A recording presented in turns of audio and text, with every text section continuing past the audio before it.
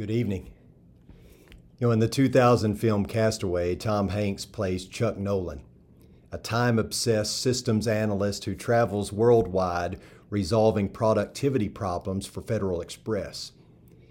And while flying through a violent storm, his plane crashes into the Pacific Ocean. Now, Chuck ends up washing up on the shore of an uninhabited island and has to find a way to survive. He is helped out by some of the packages from the plane crash that wash up on shore. He utilizes them in various ways. And one of those packages was a Wilson volleyball. And this volleyball, interestingly enough, becomes Tom Hanks's constant companion. He at one point picks it up and throws it after cutting his hand, and it leaves a bloody handprint on the volleyball. He takes it and he draws a face in the blood. He names the volleyball Wilson. And as I said, for his entire time there on the island, this volleyball is his best buddy. One of the sadder parts of the movie is when Tom Hanks, Chuck Nolan, decides that he is going to try to get off the island, and so he makes a makeshift raft. And as he is out in the middle of the ocean trying to find someone to rescue him, Wilson comes loose from his perch on the raft and begins floating off into the distance. And Tom Hanks is yelling and crying as he sees his best buddy float away. We are all social beings. Some of us more than others. But deep within us is a need to be around other people. Social scientists have even stated that people will create friends even if there's not one around. Do you ever have an imaginary friend as a kid? There's a longing within us, a void that can only be filled in relationship. No man is an island. We all need friends. We all need relationships. The church is a sense of community that specializes in relationships.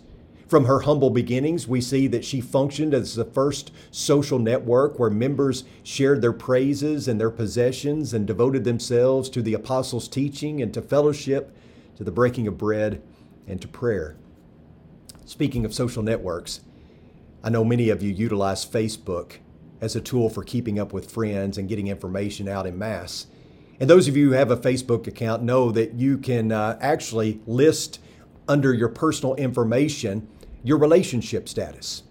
And under the heading of relationship, a person can choose from the following options: single, in a relationship, engaged, married, widowed, separated, divorced, in a domestic partnership, in an open relationship, in a civil union, or it's complicated. It seems that Facebook has covered all the bases or the major headings when it comes to a relationship status.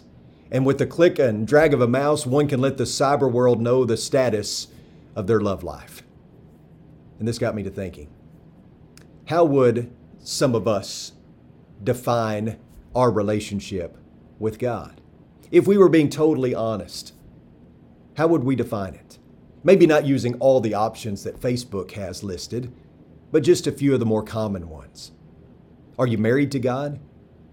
Do you feel like the relationship is going well and that you're as close to Him as you can be? Maybe it's complicated. Maybe because of trial and tribulation, maybe because of disappointment, you've pulled away from God a little bit. Maybe the relationship is on thin ice. Maybe you've divorced God. Maybe you've decided that you'd rather return to your old sinful life and that this life really is too restrictive, is not worth it. Or maybe you're in the single category.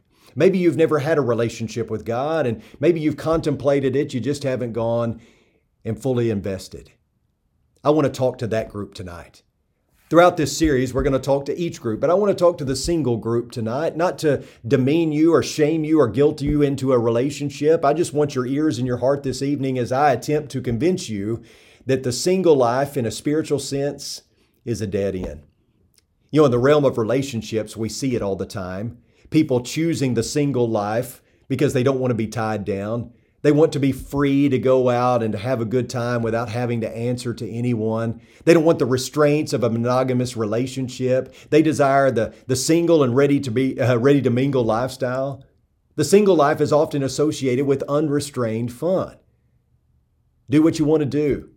Don't have to answer to anyone. Date if you want to date. Don't date if you don't want to date. Date multiple people if you want to. Anything goes in the single life. And as a result, the single life is very appealing for many, especially young people. In contrast, the married life is often associated with no fun.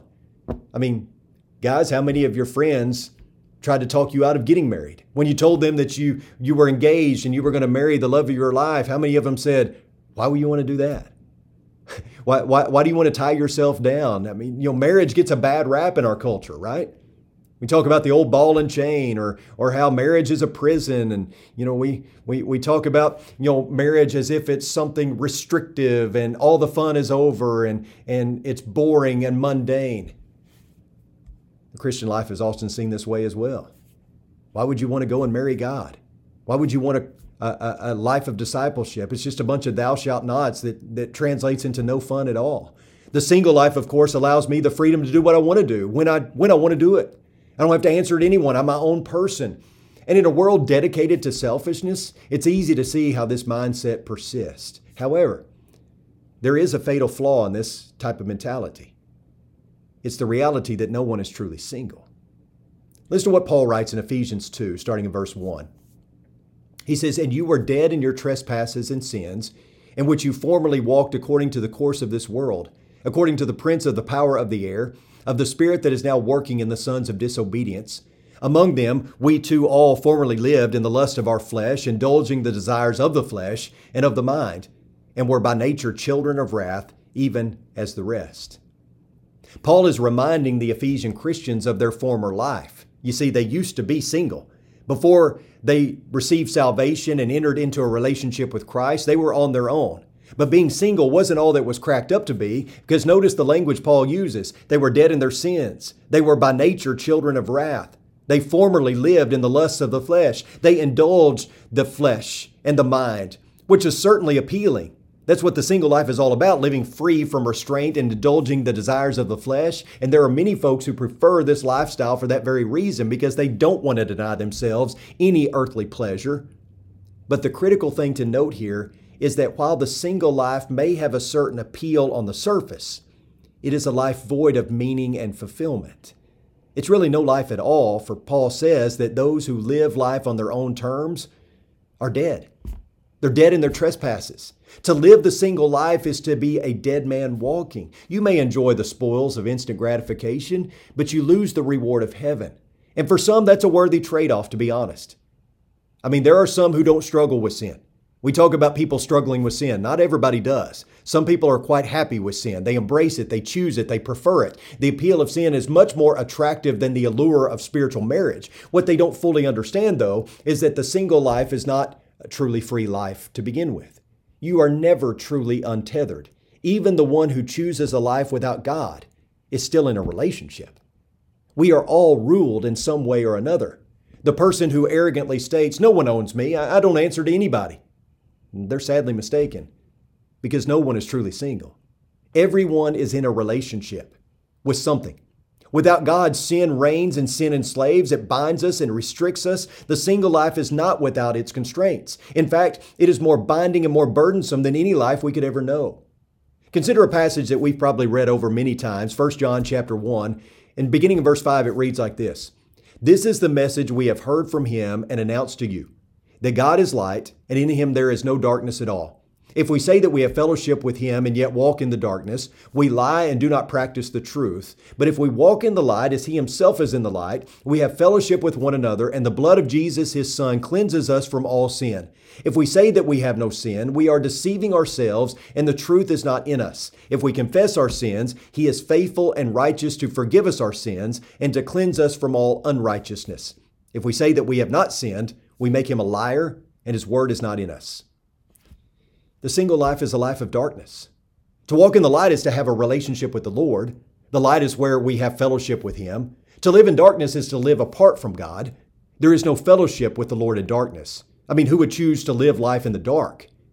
Even still, who would want to live eternally separated from the Father? The single life is often associated with youth and immaturity. When you were in high school or college, your parents may have even advised you not to tie yourself down. Don't let a boyfriend or a girlfriend hold you back, they may have said. The point is that you've got your whole life ahead of you. Focus on other things, whether it be schoolwork or athletics or whatever, because a relationship can be a distraction to those things.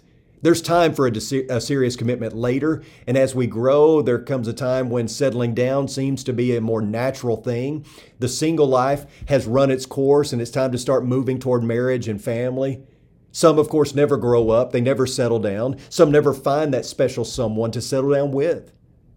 But the single life will eventually lose its luster for most.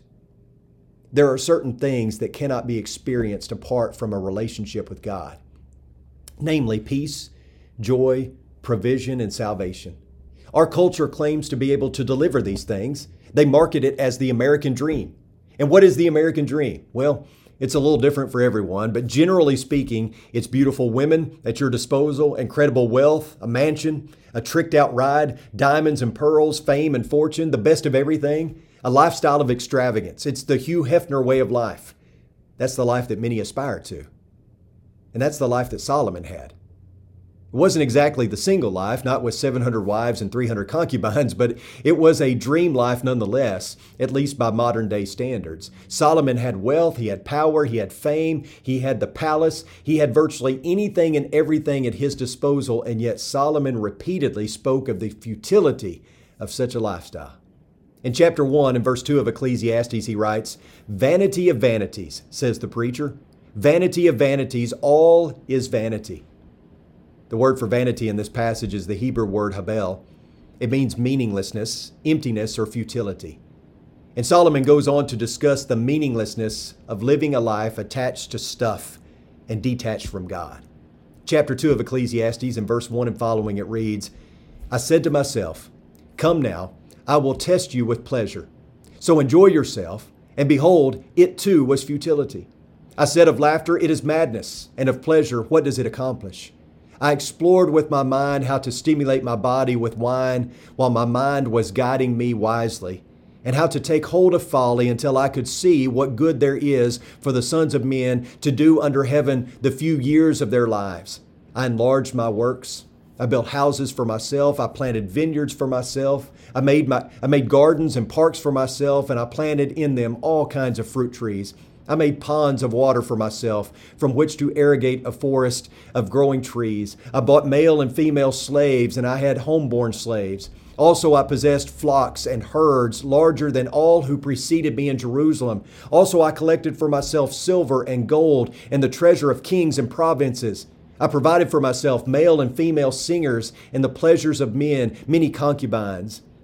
Then I became great and increased more than all who preceded me in Jerusalem. My wisdom also stood by me. All that my eyes desired, I did not refuse them. I did not withhold my heart from any pleasure, for my heart was pleased because all my labor, and this was my reward for all my labor. Thus I considered all my activities which my hands had done and the labor which I had exerted. Behold, all was vanity and striving after wind, and there was no profit under the sun. The wisest of the wise came to the startling conclusion that living a life without God was not a life worth living. You want the so-called American dream? Then understand that it comes with a great price.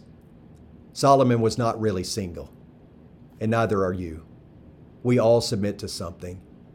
So why not submit to something that pays eternal dividends?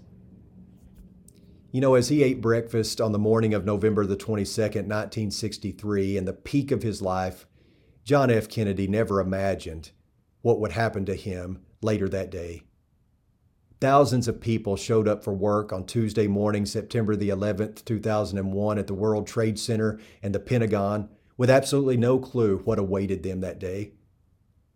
There was once a young man who grew up in a broken home. His dad left him and his mother when he was very small. His mom died, and he ended up living in an old railroad boxcar. He washed dishes to earn enough money to scrape by. He had no friends. He was looked down upon by society. He had experienced very little love, honor, or respect. He had very little in the way of possessions. When he was 20 years old, he died of brain cancer. At the funeral, the preacher was assigned the task of saying a few words on his behalf. And the preacher talked of Solomon and how he had all that the world desired. The preacher pointed out that this deceased young man had none of those things, that his life paled in comparison, but in the end, he found the most precious thing he could ever attain, and that is salvation in Jesus Christ. And because that young man clothed himself in Christ before he died, he was assured a mansion over the hilltop and all the riches of eternity. He may not have lived a long, rich, and bountiful life here on earth, but none of those things mattered. What mattered is that he had Christ. You know, the moment you become a child of God, your life becomes a success. How you build your life from that moment on will determine whether you continue to be successful or not. You can build your life on empty things. You can choose to be single and to live life on your own terms, but you will never find meaning and fulfillment until you enter into a relationship with the Heavenly Father. And you will never know the eternal reward that comes from giving your life to Him. Be a success starting today by choosing to live for Christ. Let's pray. Most kind and gracious Heavenly Father, we thank you for another day. We thank you for our church family. We thank you for who you are. We thank you, Lord, for who you're making us to be. May we always seek a relationship with you. May we always seek to make that relationship deeper and stronger. May we be people who seek to live out your will and your mission in the world. May we be sons and daughters who make their Father proud. We love you, God. And it's in your Son's precious name we pray. Amen. Love you guys. We'll see you next week. Bye-bye.